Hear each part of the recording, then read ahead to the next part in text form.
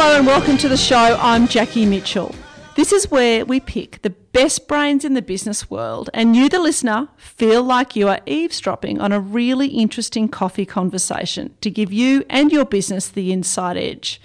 We take a look into the business mindsets of leaders and brands and probe into how they think, feel, learn, manage teams and themselves. We love sharing the knowledge and serve brain food to keep your business mind healthy. To continue the conversation, you can connect with me on LinkedIn, Instagram, Twitter and Facebook. So, while our first guest settles in, orders their coffee, grab yourself one and we'll be right back after this. Welcome back to the show. Our next guest is an expert on workplace cultures and an award-winning international speaker who works with organisations and individuals around the world to help them change the way they get things done. I want to know a lot more. I'd like to welcome to the show Colin Ellis. Thanks, Jackie. Great to be on the show. Great to have you here. Now, you have released 2 books. Did you release them both at the same time? I released one in July, Jackie, and Culture Fix was out in October, so 2 this year. Yeah. Right, okay, wow, that's an amazing achievement. Congratulations. Thank you. The one I'd like to focus on today is called Culture Fix, and culture's such a hot topic at the moment. Everyone's talking about culture. Why is it all of a sudden, do you think, that the spotlight is now on culture at work? Because, Jackie, the world has changed.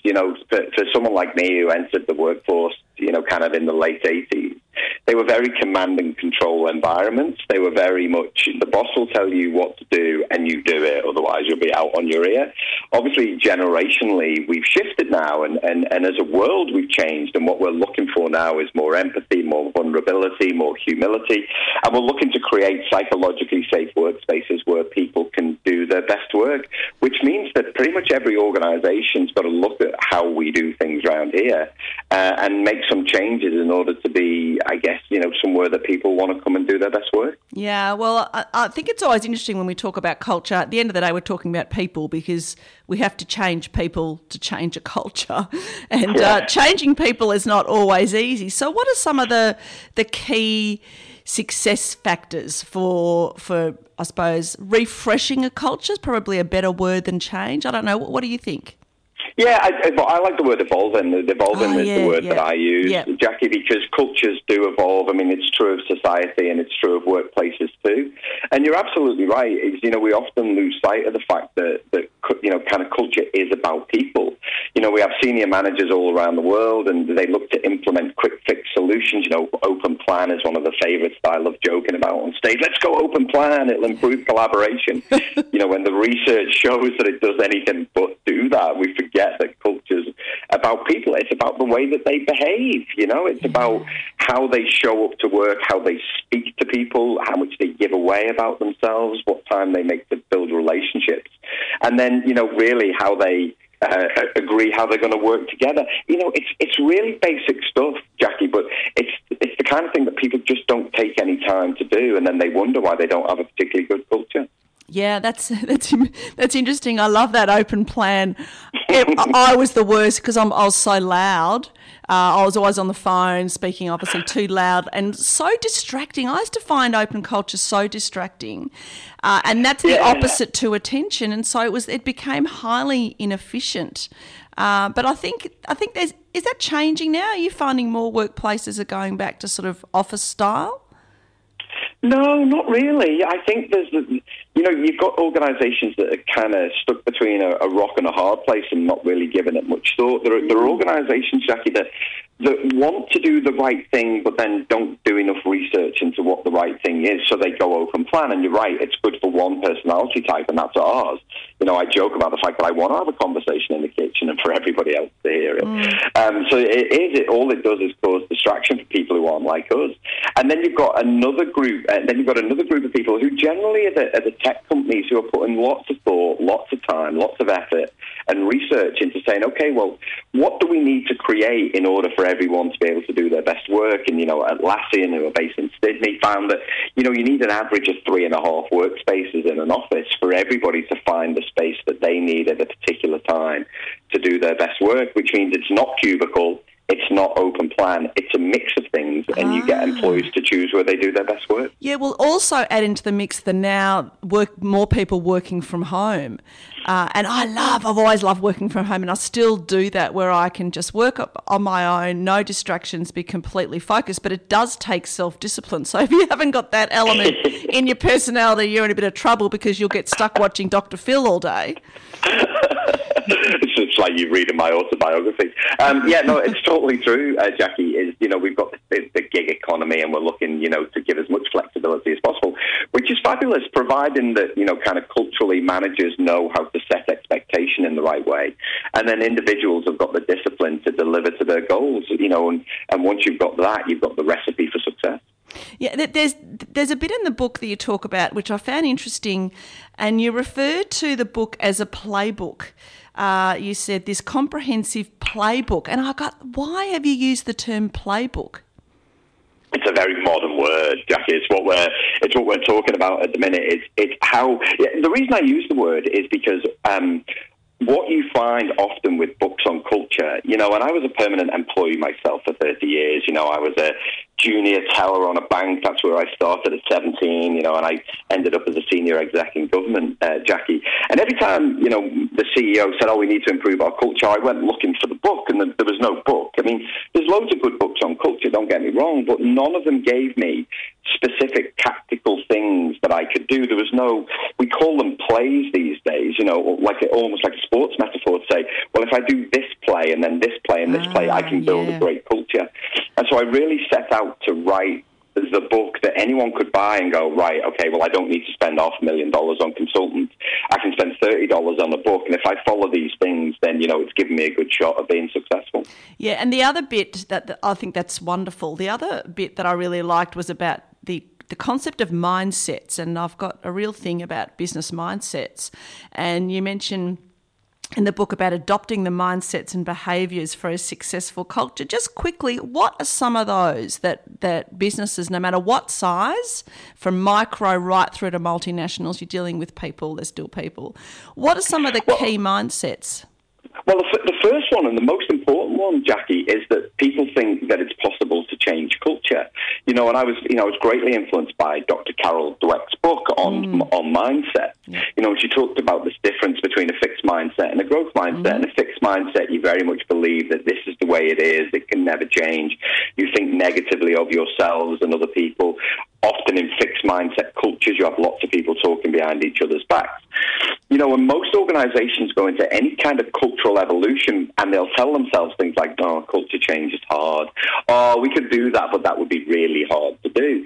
And my argument is, when we were all kids learning how to ride a bike, if our parents just told us it was hard and that we would never learn, then we'd never have got back on the bike, And so, organizations, what they need to do is give their people the skills on how to positively evolve a culture. And then make sure that senior managers role model what this thing called a growth mindset looks like.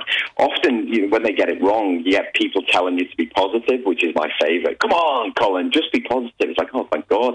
I just needed someone to tell me. Now I'm really positive again. It doesn't work that way, And so they need to instill into people the sense that anything is possible, and then role model what that looks like. Yeah, okay. Now, this other book that you've got, the project book, I went, okay, that's interesting. Why did you do one on culture and one on project? Are they linked, or are they two separate? No, they're very much linked. So essentially, your projects are the way that you grow a business. Any organization, you grow through your projects. So you take on new stuff and you build new stuff. And underpinning your kind of business as usual activity is your culture. And so they're very much interlinked. So you have your kind of strategic intent. This is what we want to do as a business, where you've got business as usual and projects. And so you need the culture. And the reason I wrote the project book, Jackie, is projects were my life for 20 years, which is why I got heavily into teamwork, heavily into culture, because we wanted to make sure that we built the right kind of culture to deliver a project. And yet so many organizations still get their projects so badly wrong. And they're failing for the same reasons that they've been failing for the last, 100 years, really. And so it's really time for organizations to put the development budgets for project people into the thing that matter, and that's by good people who build great teams. Yeah, and if you run a project well, then it's about creating efficiencies, and there's so much positive, but you see so much waste in project management, don't you? Oh, you do. Like, so many deadlines are missed. Yeah. Budget, go over budget. And then they come up, and I kind of, this was me early in my career as well. They come up with like thousands of excuses like scope creep and all this bad planning. And essentially there's two reasons that projects fail. Either you've got senior managers who don't care enough, or project managers who just aren't good enough. And these are the only two reasons that projects fail. And actually, by giving people the information, these two people the information they need to be successful, you can get pretty much everything right if you care enough. Yeah, that's true. Now, Colin, just to finish off, if you were to give some advice to a small business owner, because I think in my experience, the micro entrepreneurs, startup, small business field, culture sort of is like the bottom of their list because they're so focused on, building the business and growth and profit and all that sort of stuff. So from a cultural perspective, if you were to speak to them and say, okay, you're about to set up a business, or you've got your own business and there's some cultural issues, what's the first thing that they should do? Well, I think if they're already established, what they should do is actually take time to get to know each other, which sounds a ridiculous suggestion, Jackie, but I think too often what we do, we've got such a focus in the startup world of let's just get going. We never really get to know each other properly. And then set a vision, kind of a statement that this is where we want to be in the future, and then some values. And, I really like the values because they provide what I would call like an emotional compass. These are the things that you hire against. These are the things that you kind of performance manage against. And these are the things that will bind you together as a team. So I think where you've got a strong set of core values, you've got something to really build, grow, and evolve from. And that's the other thing about culture is you've got to keep feeding and watering it in order to have a healthy plant. Yeah, well, keep those books coming, Colin Ellis. It's certainly worthwhile, really useful for business of any size. If anyone would like to continue the conversation with Colin, you can find him at colindellis.com. You're on Twitter and, of course, you're hanging out at LinkedIn. And your book is available, I'm assuming, Colin, where you can buy books. Oh, yeah, from all good shops and some rubbish ones too. Yeah. Well, you've got to throw a bit of that in. You need to balance that out. Actually, that's called scope creep. I haven't heard that term for a long time. It did make me smile.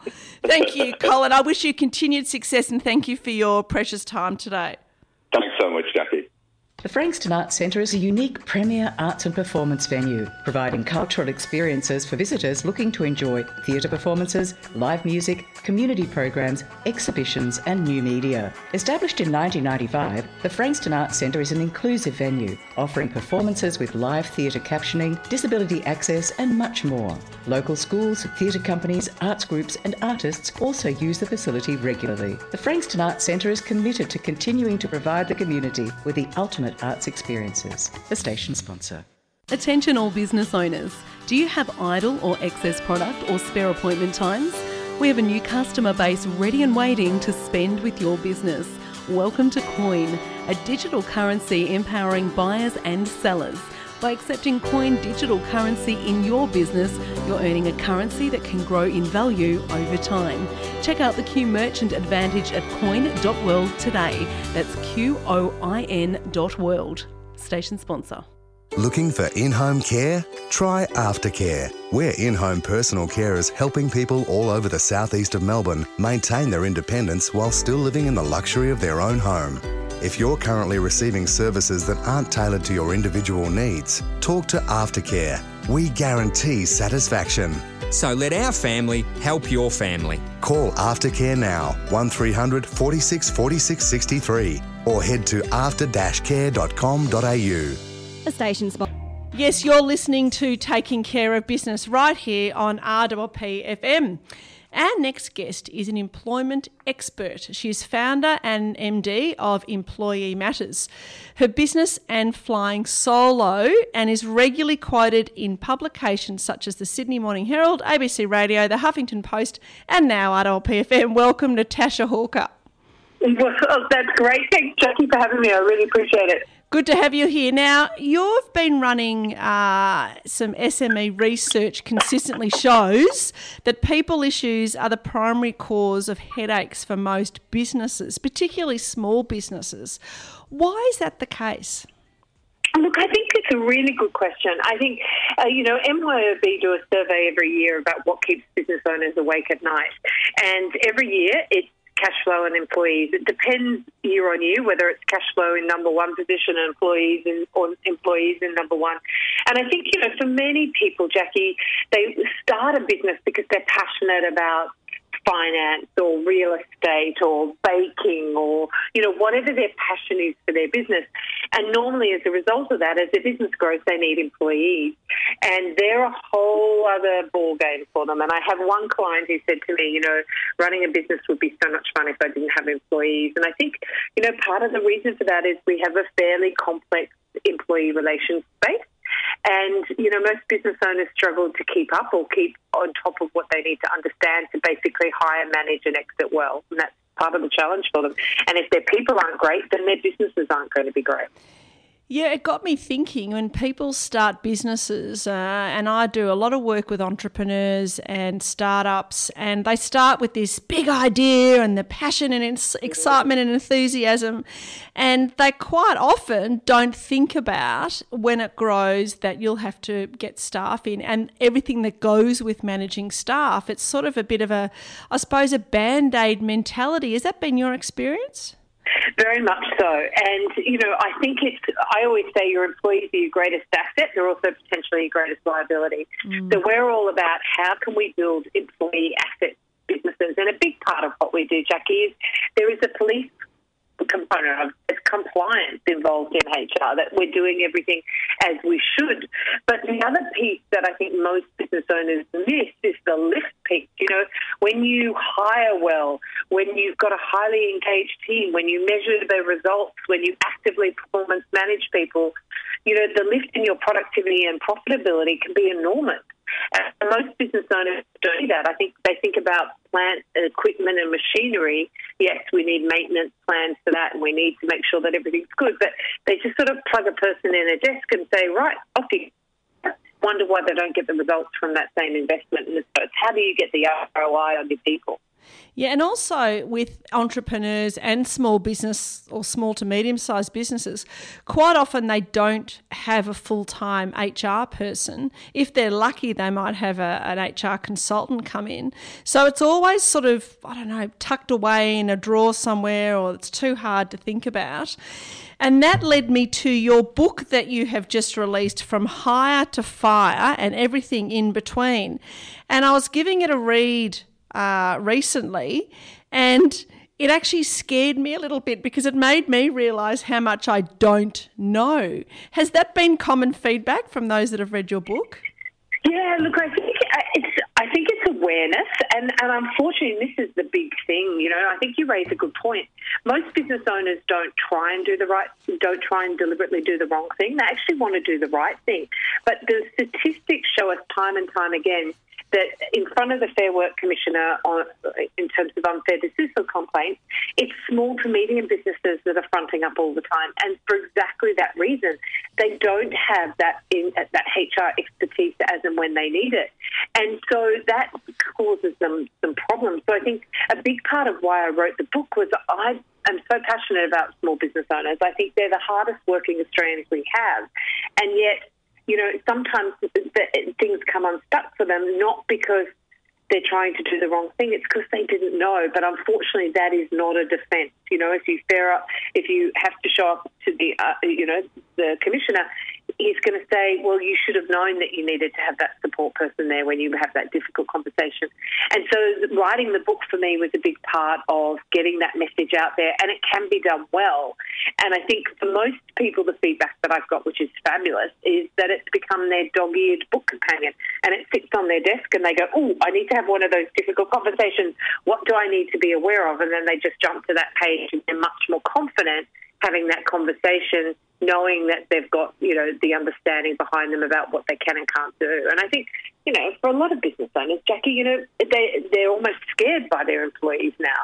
And, the reality is that I often say to business owners, you need to get them to follow reasonable instructions. As long as you're not asking them to do something unreasonable, then they should do what you're asking them to do. And a lot of times it's like, oh, okay, well, I'll do that then. So, it's really important that people understand the legal frameworks they're working in so they can get this stuff right. Yeah, well, I deal with a lot of businesses, and I thought I knew enough, but I clearly didn't. And there was a bit in the book, and it says, "Do I have your attention now?" And the preamble to that was, and I'm going to read this out because it freaked me out, and I'll tell you what I did after I read it, which will make you have a little giggle, but it shows that how effective this book was. So it says here, there are some very large financial implications for getting this wrong, with each breach of a modern award exposing your business to fines of up to $63,000 for a corporation and $12,600 for an individual. Then you go on to say, which I like this bit, let me be very clear here. This is per breach. I went, oh my God. And then it's got, a breach can be as simple as not giving out the Fair Work information statement. Now, I've employed staff. We run a family business as well. I have friends that have employees. I've never heard of the Fair Work information statement.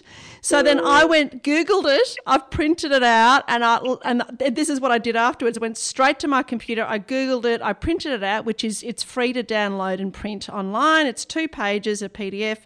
I then last night, on a Sunday night, went emailing it to everyone I know who has employees, to make friends and family, to make sure that they've given that out to them. So there you go. So it was very useful for that, but you certainly got my attention. Well, I love hearing that, and I literally have goosebumps on my arm because that is a simple breach. Now, I'm not suggesting, Jackie, that you would necessarily get the full whack of that $63,000, but you could. And it's so important. Business owners, it's hard enough running a business to get bought stuck by something as simple as that, just because they didn't know, is a really, would be a really sad thing. So one of the things that we've done is on our website, there's a little free diagnostics, so business owners can just do that, and it's called Employee Metrics Mini, and that will give them a hint as to whether they're doing the basics right. So, and which website's that, like that, Natasha? What's the website address? What's the website address? The website is employeematters.com.au. Right. And if you just go on to the Contact Us page, you can do the discovery tool there, the employee metrics tool there. And it's a great way just to go, oh, all right. Another simple one, Jackie, along that line is you must have a copy of the modern award that your employees are employed under available in the office, and they need to know where it is. Now, that can be virtually available on an intranet, but they need to have access to it. And that, again, would be deemed, if they didn't, a breach. So that needs to happen.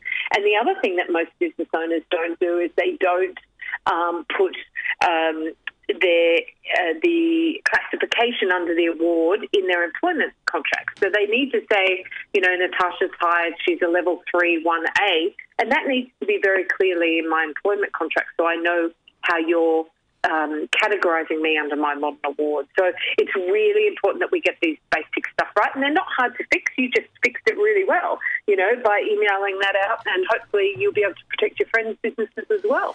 Well, that's right. And I said, look, just put it in the employee handbook. You might already have that, but it can just go in there with the OH&S and all the other documentation that you give to someone that's newly employed, and it can just go in there as part of the kit. Now, the other thing with big businesses, most of them do this quite well because they have that HR resource. But for small businesses, a lot of them engage contractors. So they're not full-time employees, they're contractors. And this is where it starts to get a bit murky.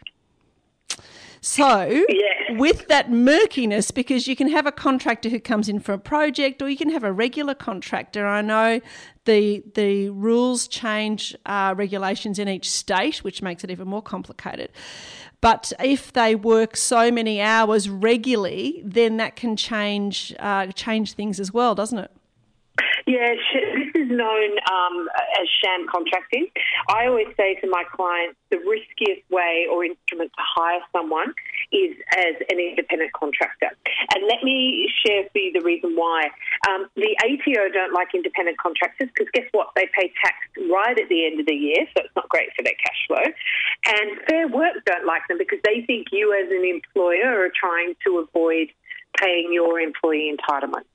So they make it is a very complex area, and I would strongly recommend your listeners get some advice either from HR or from a lawyer.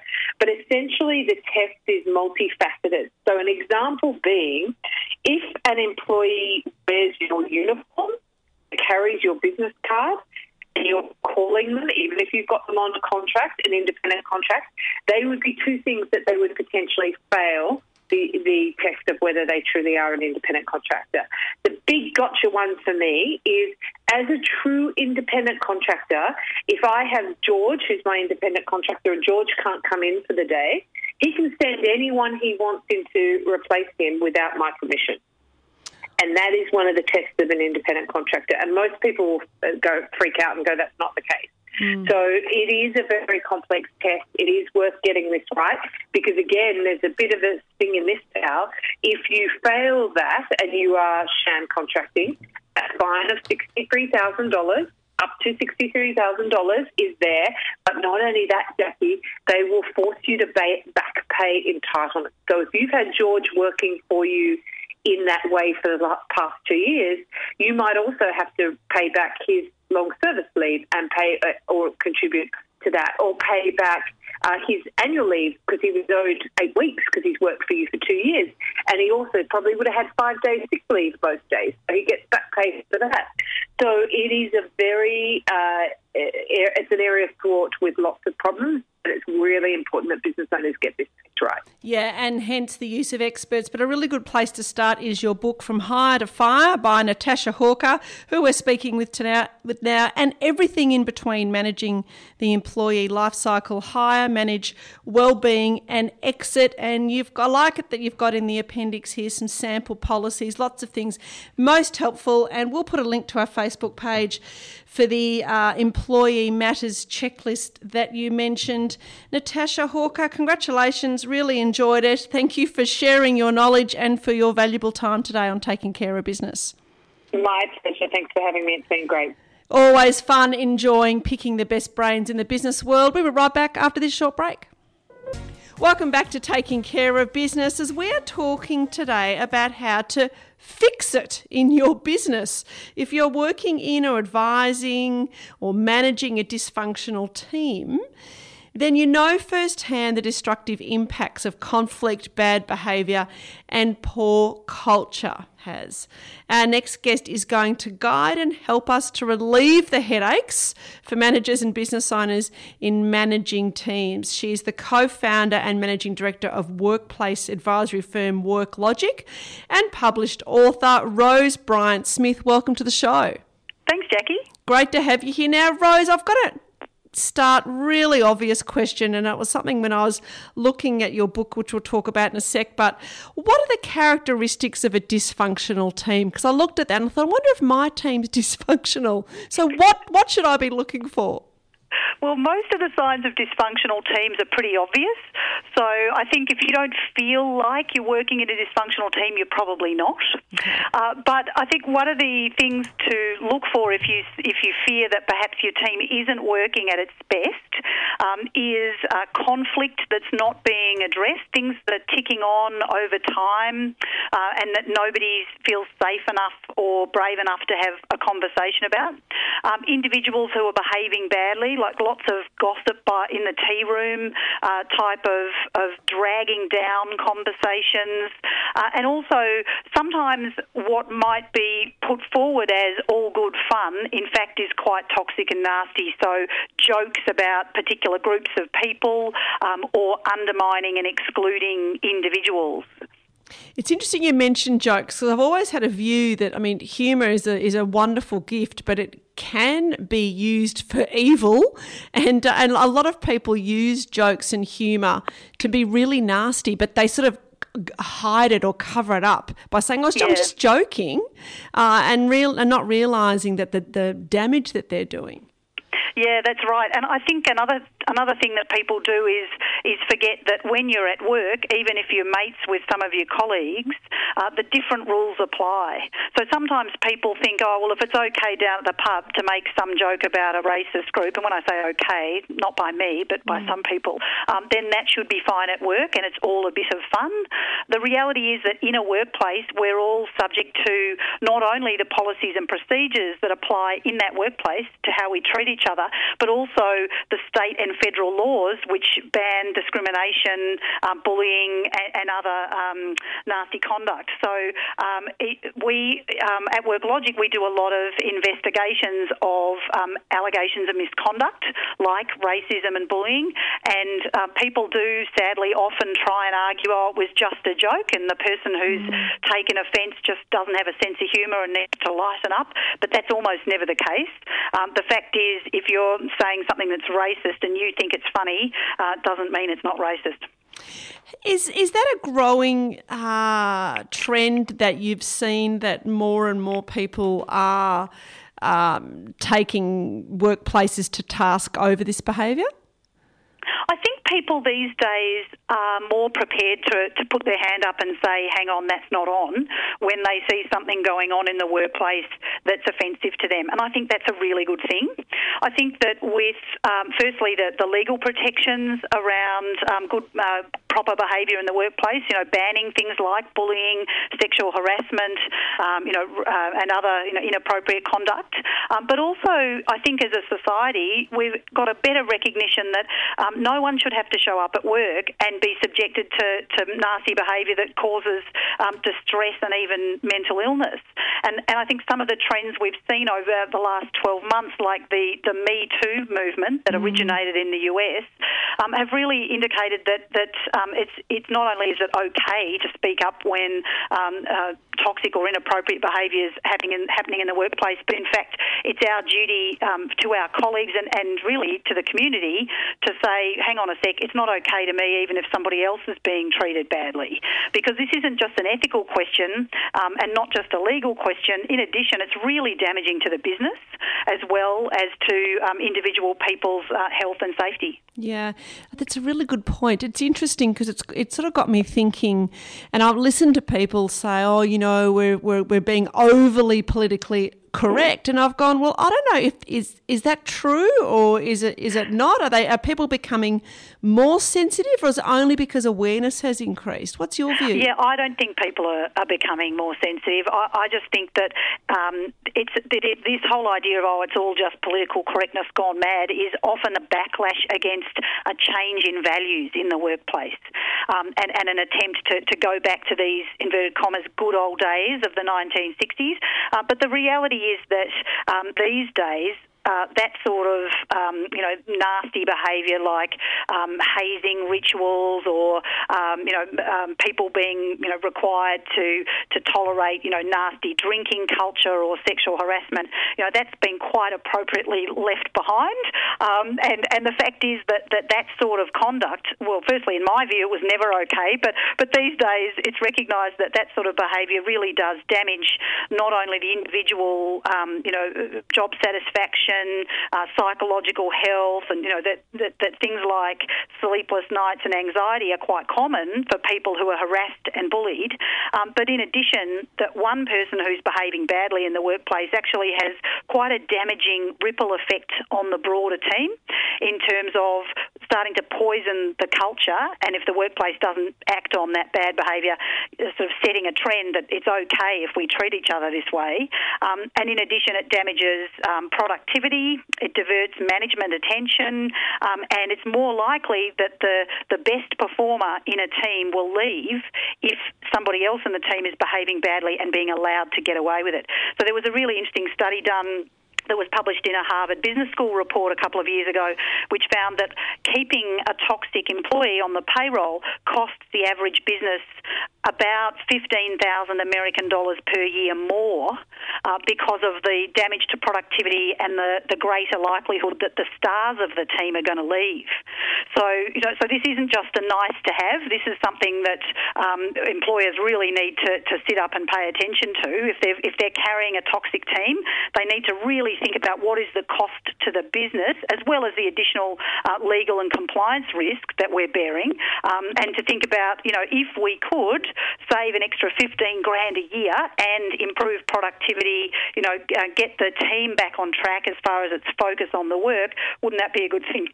Yeah, well, I find it quite fascinating. I was thinking about it in prep for our conversation today, and I've thought it's almost impossible to avoid, because you're dealing with human beings and behaviour is always going to vary, and it's more about how to manage it in the workplace, because there's always going to be certain personality types that people are not going to get on. There's going to be the politics and things. So it's more about managing it.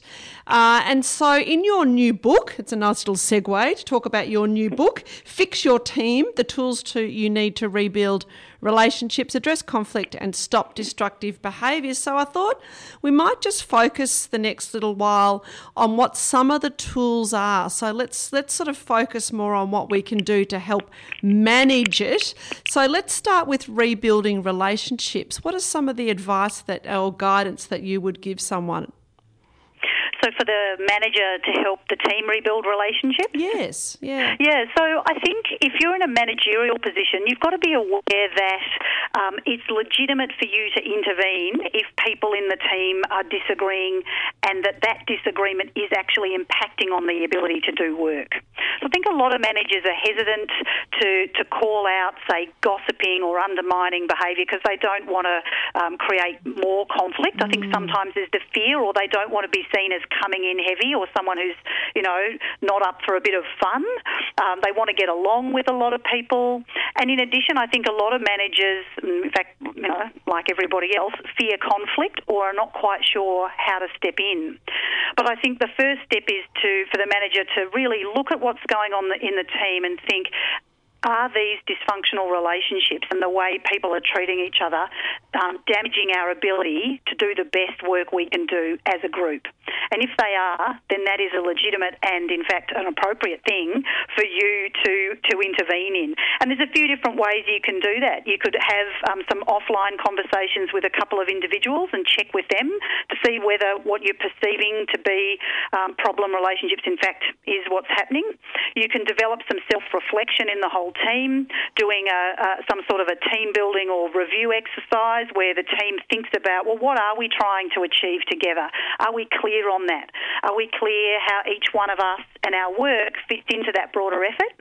And also, do we agree on the values that should guide how we get there? Because quite often there's a lack of clarity in the way the team is operating that's meaning that individual spats or bad behaviour by one person are being allowed to continue over a long period of time because there just isn't sufficient accountability for what we're doing and how we treat each other. So I think the first thing for managers is really to decide to take action and then to think carefully about how they can do that. That's wonderful advice, Rose Bryant-Smith. Your book is available, I'm assuming, where all good books are sold? It is, and online also with Book Depository and Booktopia. Excellent. Now, if people want to find more about WorkLogic and more about you, where's the best place for them to find out? Yeah, so they can find out on worklogic.com.au, which is the website of our consulting firm. And we've also set up a separate site, fix-your-team.com, which talks about the book. There's a blog with articles that we've written and published in newspapers and magazines about various team dysfunctions. And also there's some downloadable training for managers, 40 minutes of training about the 5 key skills that managers can develop to help turn around their team and bring out the best in everyone. Oh, that's great, Rose. Thank you so much for your wisdom today and sharing all that knowledge. Really appreciate your valuable time. Thanks for having me, Jackie.